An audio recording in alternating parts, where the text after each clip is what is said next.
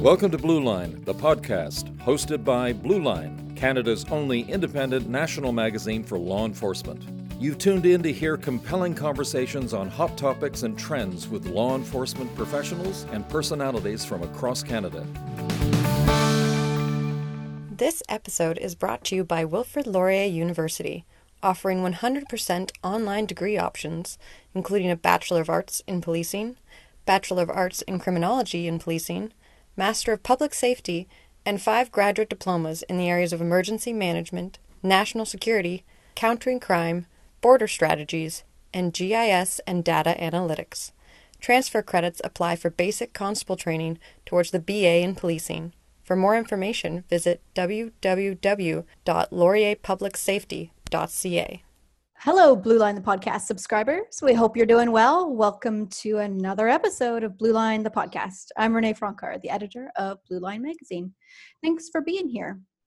Today, we're wandering into the education realm. So we're going to be chatting all about lifelong learning for law enforcement professionals and police leaders, as well as how learning and training has changed since COVID-19 hit earlier this year. Here to do that, I am so thrilled to welcome Dr. Lauren D. Eisler, the Dean of the Faculty of Human and Social Sciences at the Brantford campus of Wilfrid Laurier University.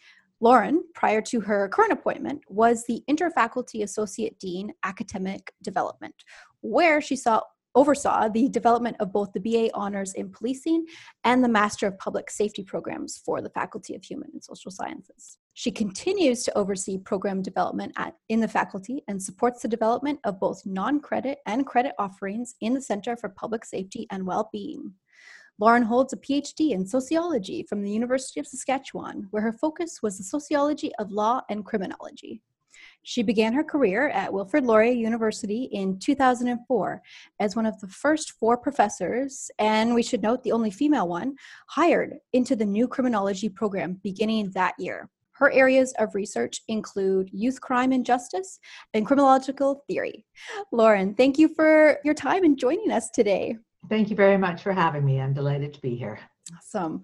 And virtually, of course, so we're all doing our part to social distance. So, before we get into it, tell me, how have you been? How has life changed for you since the pandemic really hit hard? Sure. It changed pretty rapidly, and it's changed pretty fundamentally, I think, for most of us. From working in an office and being surrounded by staff and students and faculty members, we are all working remotely now. So we are online and using Zoom and Teams. So that's been a huge change, and I think probably for many of us, right, being isolated. Work-wise, it took a while to get into a routine, but we continue on. And we are offering our courses online and remotely in the fall, as are most universities. So we're working very hard to get those set up to ensure the student experience. On a personal level, I'm doing what everybody else is doing, socially isolating. My family is all out on the West Coast and in Saskatchewan. So it, in some ways, has been a little bit easier. I'm used to not seeing them quite so much, but my summer plans have changed.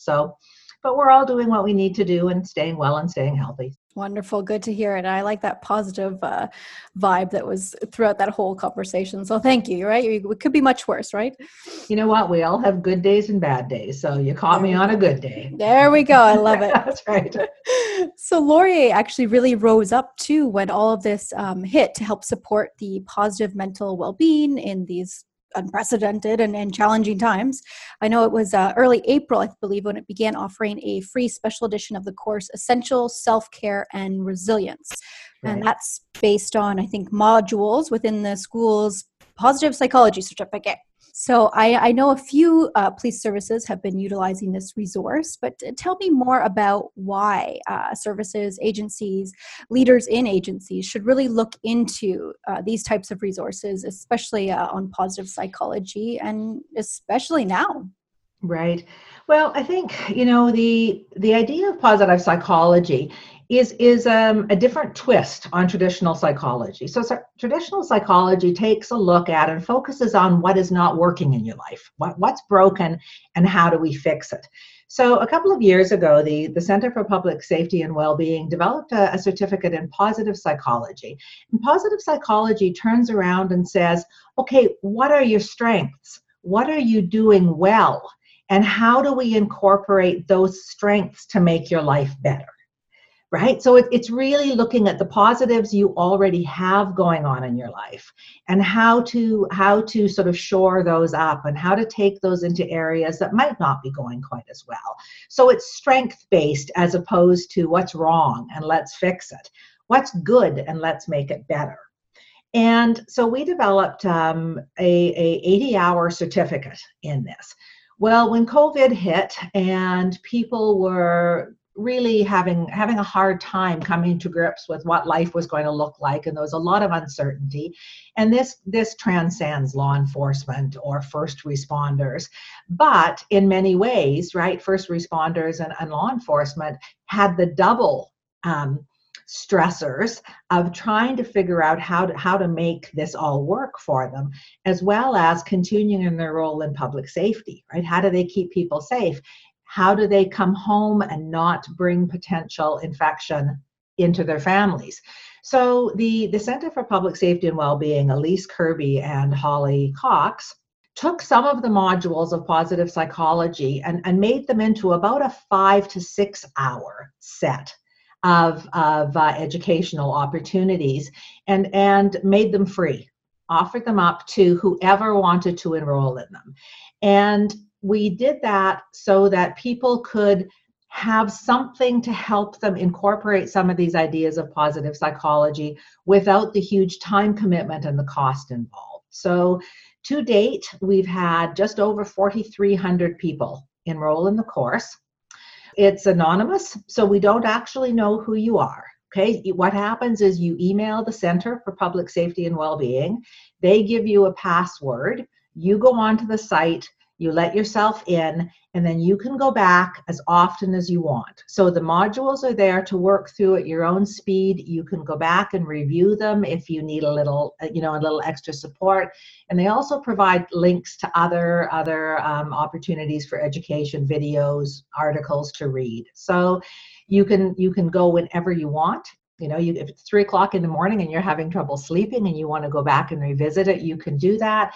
And there's no time limit on it. So we're leaving it open for the foreseeable future so that people can continue to access it. Oh, wow. That flexibility is huge for police officers and first responders in general. So that will really make a difference. And clearly the numbers speak to that. Are you able to share any feedback that you have received from police services who have maybe utilized that free module? Yeah. We've had thank yous. The acknowledgement that they've made it available too. But because it's anonymized, we don't actually know unless somebody were to contact us and identify who they were and give us whatever feedback.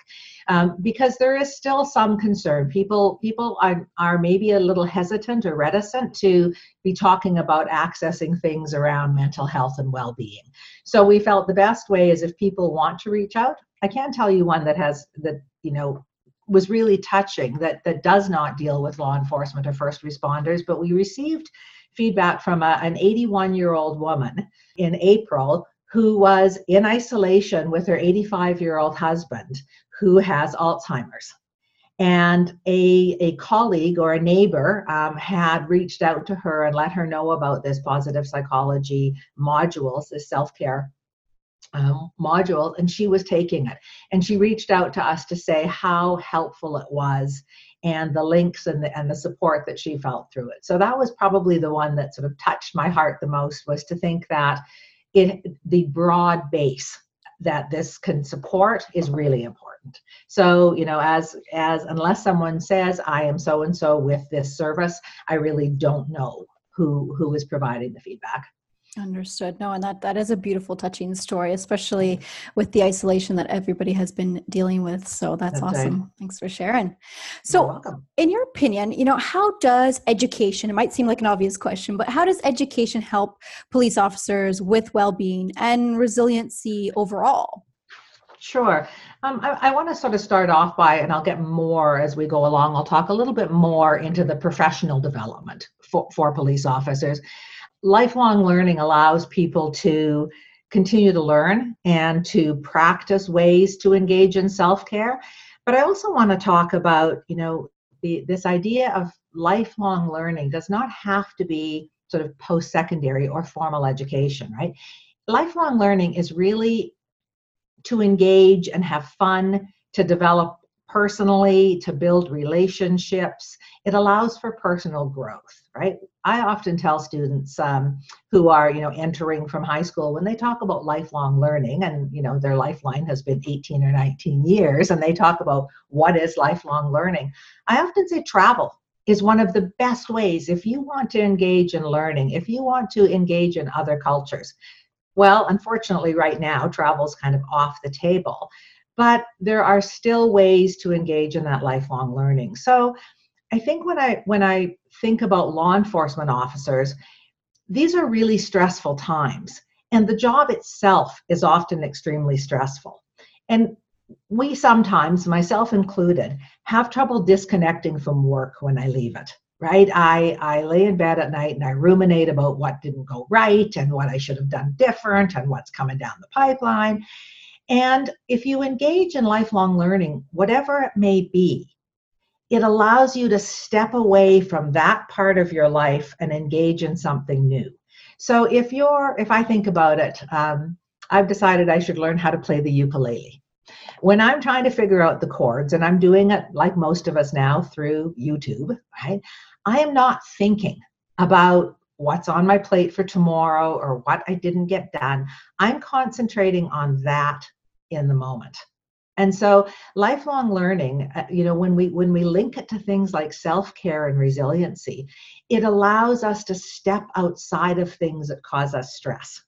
And learning new things can still be stressful, but there's positive stress and there's negative stress, right? So even things like, I laugh because once toilet paper was back on the shelves, you couldn't find flour anywhere because so many people are learning how to bake bread. Well, that's lifelong learning, right? Learning how to tie flies if you're a fisherman, lifelong learning.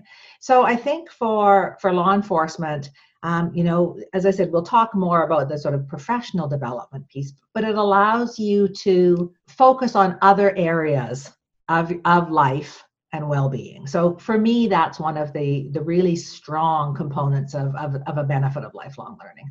I love that. And I don't feel so guilty now taking all that time to learn to do sourdough bread making. I haven't tried that yet because I couldn't find any flour, actually. So. That's awesome. Well, another impact of COVID-19 is the way it's forced police training to actually change. So we've been looking right at aspects that can move to an online platform. So I'm curious, with your experience in both online learning and remote learning, I've learned the difference. Do you have any tips or words of wisdom, for police leaders as they adapt to this more social distancing friendly type platform for officer training and or just education purposes for officers? Sure. It's a really big question, so I'm going to try to keep it fairly general. And I think the first is to make use of the platforms like Zoom or Teams, right? Because they allow you to still have that face-to-face interaction with people, even though it is online or remote. With that in mind, however, I would really strongly encourage people to keep the groups small. Right? We've done teams at the university where we've had town halls and we've had 1,000 people participating. That is a huge thing to manage, right? You need people in the background, and it's also, you can't see the people. So it's really not terribly interactive. I would say keep the meetings small. I would say keep the meetings fairly short because, research is coming out that doing meetings through Zoom or through Teams is much more exhausting than doing face-to-face meetings. And part of that is when we're communicating, we look for nonverbal cues, right? We read people for how they're reacting to what we're saying. When you're on video and you're seeing small boxes with people's faces, it's much more difficult to pick up those cues. So people are concentrating very, very hard in these meetings, and they come out and they're Zoom exhausted, right? They're zoomed out completely. So don't make them too long. I think for training purposes, I think one of the really important ways to do that is to bring in both synchronous and asynchronous opportunities. And what we mean by that is when we're using synchronous methods, that's when we're meeting we're meeting at the same time. So it would be a Zoom meeting where everything is happening at this particular time. Asynchronous means people can go off and do whatever they have to do on their own time. And so we like to incorporate what we would call a flipped classroom for this. So say you're going to do a training session. You would put up your material on your platform. It might be that what you want them to read, what you want them to watch, those different elements, and you would do that asynchronously. So it would be available. People can do it when they have time. And you also then give them the set of learning outcomes or objectives or a set of questions that you want them to think about as they're looking at this material. Then you host a synchronous meeting where everyone comes together, let's say on Zoom, and talks about it. But everybody's done the prep work on their own. So instead of trying to get people to come together and do a 6-hour training session, you let people fit it into their own schedule and then come together for a smaller period.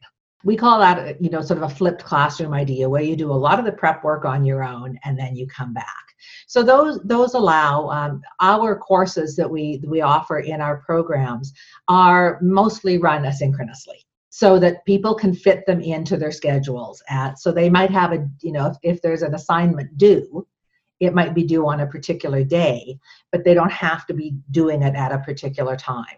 So I think things like that. I think the other thing I would say is I'll put this out there is, we've had a fair amount of experience doing this kind of work online and on remote. So if someone is interested in a sort of more detailed discussion, reach out to us. You can send me an email. And I can either connect you with who I think would be a good person for you to talk to, because we have the expertise and we have the infrastructure, and we can certainly give you some examples that you might want to look at and get an idea on that. One of the things that's come out of this whole COVID is it has asked us to think about how might we better meet the needs of our students. We have students that simply can't attend at a specific time. And so I think there's lessons to be learned here, and I'm happy to share those as we go forward. Wonderful. Yes, I'll make sure that your contact information is online with where we host this podcast. So thank you for that and the offer You're of welcome. the help. And I like how you said the flipped classroom, and it also got me thinking of, I believe we talked about a hybrid kind of model of learning, right? And incorporating both those options. So exactly. Yeah. Exactly. Yeah. It allows people to still come together and have those discussions. Some people, are able to read through the material fairly quickly. Other people can read it in chunks because they fit it in. So, if you have a time frame, if you say, you have a week in order to do this, we're getting together at a specific time. Then if you're like me and you procrastinate and you leave it till 15 minutes ahead of time, you do it, right? Whatever works, right? Best as there's different kinds of learners. So the more opportunities we can give for the different types of learning, the more successful it's going to be. I love that. Yeah, exactly. Kind of stepping away from that standardized one way of taking information in and testing on it. So it's That's great. Right. All right. Well, let's steer the conversation, back to that broader topic of lifelong learning, Sure. But maybe more in that professional sense. So maybe you have some examples of how lifelong learning has played a role in a police officer's career over time. So from that professional idea of how it's really changed things for perhaps a first responder, we'd love to hear that. Sure. So one of the reasons we developed our policing program was we had people wanting to come to the university and asking us, saying, I've been in law enforcement for a number of years. I want to continue with my education. I maybe have a college degree, or, maybe I don't, but quite often I have a college diploma, or I have an undergraduate degree, but I want to continue on, right, for professional purposes.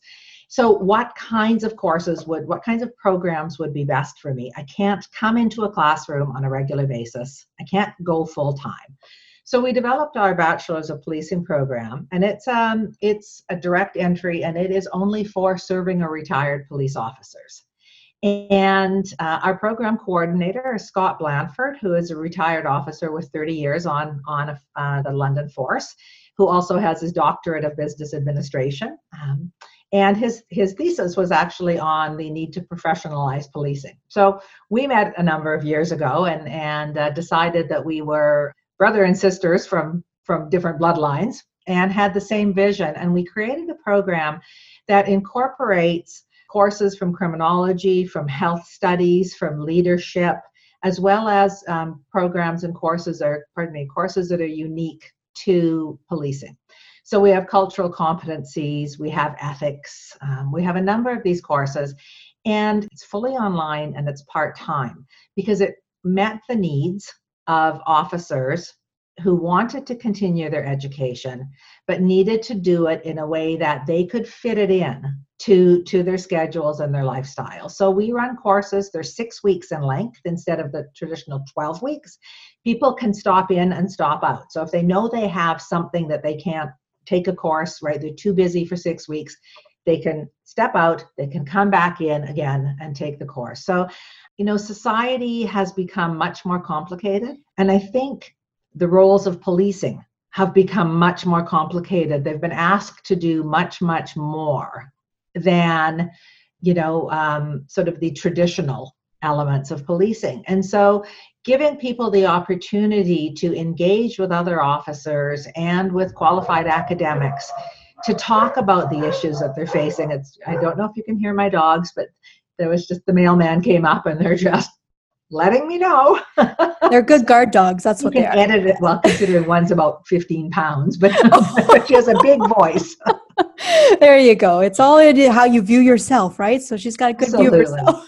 Absolutely. Don't worry about that. No problem. But that I'm getting used to. That doesn't usually happen in my office when I'm at work. So one of the changes I'm getting used to. Anyway, so I think that plays a role. I think it also allows for officers to develop leadership skills, right? And that's a huge component in our courses, right?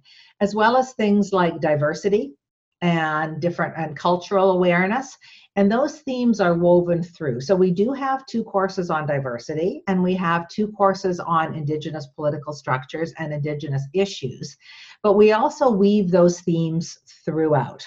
For those who have a university degree, we have a Master's of Public Safety, which allows, same thing, fully online, and allows for, there are core courses that are taken, and then it's built on the 4 pillars of public safety as identified by the federal government. So then if you want to move into one of those roles. But we also have lots of non-credit and certificates that officers can take. So really what we want to see, our goal is to have law enforcement officers have a wide access, a wider range of courses and materials that they can study that help them develop the way that they want to develop and make further contributions to police services. I think what we view is police services is a learning organization, and they're striving to improve service delivery. And by officers personally developing these skills, they contribute to that, right? And they become responsive to the needs of the community as it changes. And so I think that's for me what I get really passionate about is what can we offer to assist police and police services in meeting their mandates and representing the communities that they serve in. I love that. Yeah. And as you said, as the job gets more complicated, the increase of mental health calls alone, just being able to give our readers, our listeners, police officers in general across the country, more and more tools to do their job better, right? That's the goal here. And I think Lori's aligned. Exactly. And I think, as I said, I think it can be, we have specific programs that you come out with a degree, but we also have courses, right, that you can take through the Center for Public Safety and Wellbeing. I will mention one very briefly that we're just the press release. Well, I guess if we're running this in July, the press release will be out. But the university, in partnership with the United Nations on Drugs and Crime, has created a certificate in global crime and justice. And it will be available to all, whether you're a student, at Laurier or a student in another university, and it is made up of 10 modules, of which you would take 8 of those, and then you end up with a certificate in that. And it is in partnership with the United Nations, who approached us about building this. Wow, that is fantastic. So yet again, even the programs at Laurier are constantly evolving as well. So there's absolutely always something new or something for somebody who might not think that there is a course for them. Just have to check. I can tell you, our first one was a partnership with the OPC and the Ontario Police College. They got some funding through the Proceeds of Crime grant, and they approached us to develop a situation table training certificate, which is still up at the Public Safety and Wellbeing website, and it's completely free, and people go in and they take this, and at the end of it they receive a certificate saying that they are now competent in situation table training. So those are the kind of things, people come to us with ideas and say, we seem to be, we need to work more in this area. Can you help us develop something? And we work with them and can host it for them and do the kind of administrative managing of it and offer certificates through it. So we're pretty open to meeting the needs of the communities.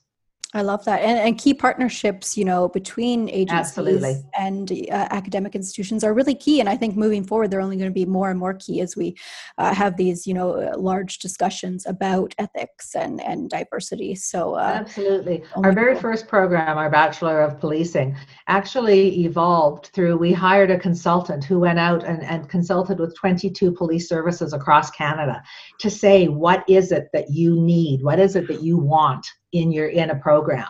And so we developed it through the consultation, and we and then it went through all of the academic processes that a program develops at a university to ensure the academic credibility of it. But we wanted to reach out to say, you tell us what it is, the issues you're dealing with, and then we will bring our academics in to develop it for you.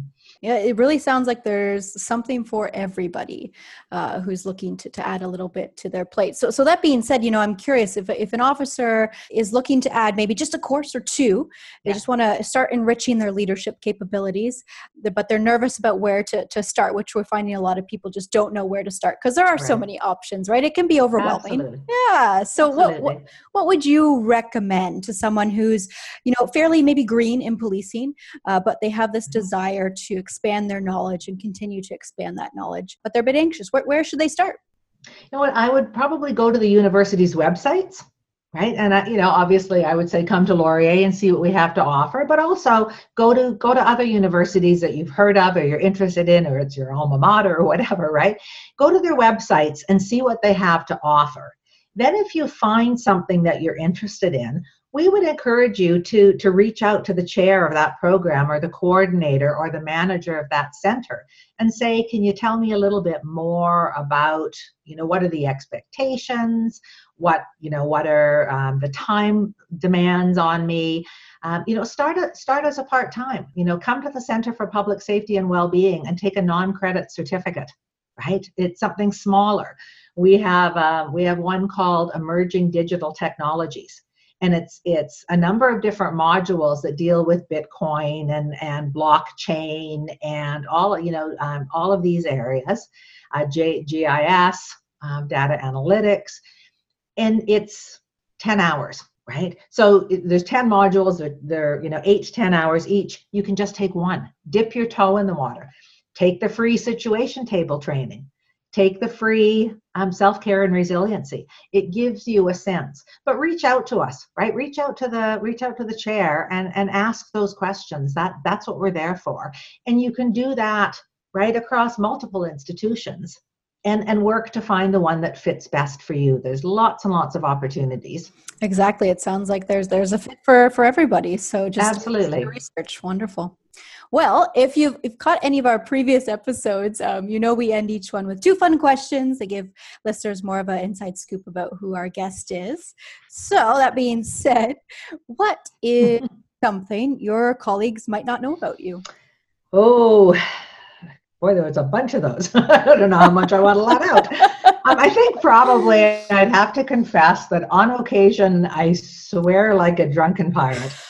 And that tends to be not something I do in an office setting. I At love least it. not where I can be heard. Right. I love it. It's honest. And I think a lot of our listeners could probably relate to that. Yep. All right. And one thing you couldn't live without, and maybe the pandemic's kind of revealed this even more clearly to you. Oh no, I've always known I could not live without my morning coffee. And you know what? And the swearing like a drunken sailor and the amount of coffee I drink often goes hand in hand. So Fair enough. if I ever missed my morning coffee, I'm sure the drunken pirate part would come out. Right. So those would be two things, I think. I need that caffeine. I hear you. Absolutely. Awesome. I go to bed at night saying I can hardly wait to get up in the morning for my coffee. You start smelling it in your sleep. Yeah. I do. Oh, Lauren, thank you so much for your insight and guidance today, and just breaking down lifelong learning into tangible and easy to digest bits for our listeners. We appreciate it. You're welcome. I just want to say, please remember, lifelong learning does not have to be formal education. Lifelong learning should be fun and exciting and keep you engaged. Thank you so much for having me. Stay well and stay safe. Thank you. All right. We hope you enjoyed this episode of Blue Line the Podcast. Make sure to check us out on SoundCloud, Spotify, or wherever you get your podcasts. You can find us under Annex Business Media, Podcast for Work. Also, check out our podcast tab on blueline.ca.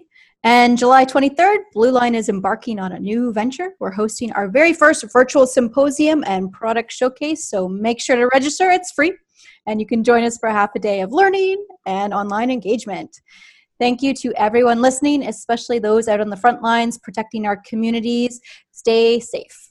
This episode is brought to you by Wilfrid Laurier University, offering 100% online degree options, including a Bachelor of Arts in Policing, Bachelor of Arts in Criminology in Policing, Master of Public Safety, and 5 graduate diplomas in the areas of emergency management, national security, countering crime, border strategies, and GIS and data analytics. Transfer credits apply for basic constable training towards the BA in Policing. For more information, visit www.laurierpublicsafety.ca.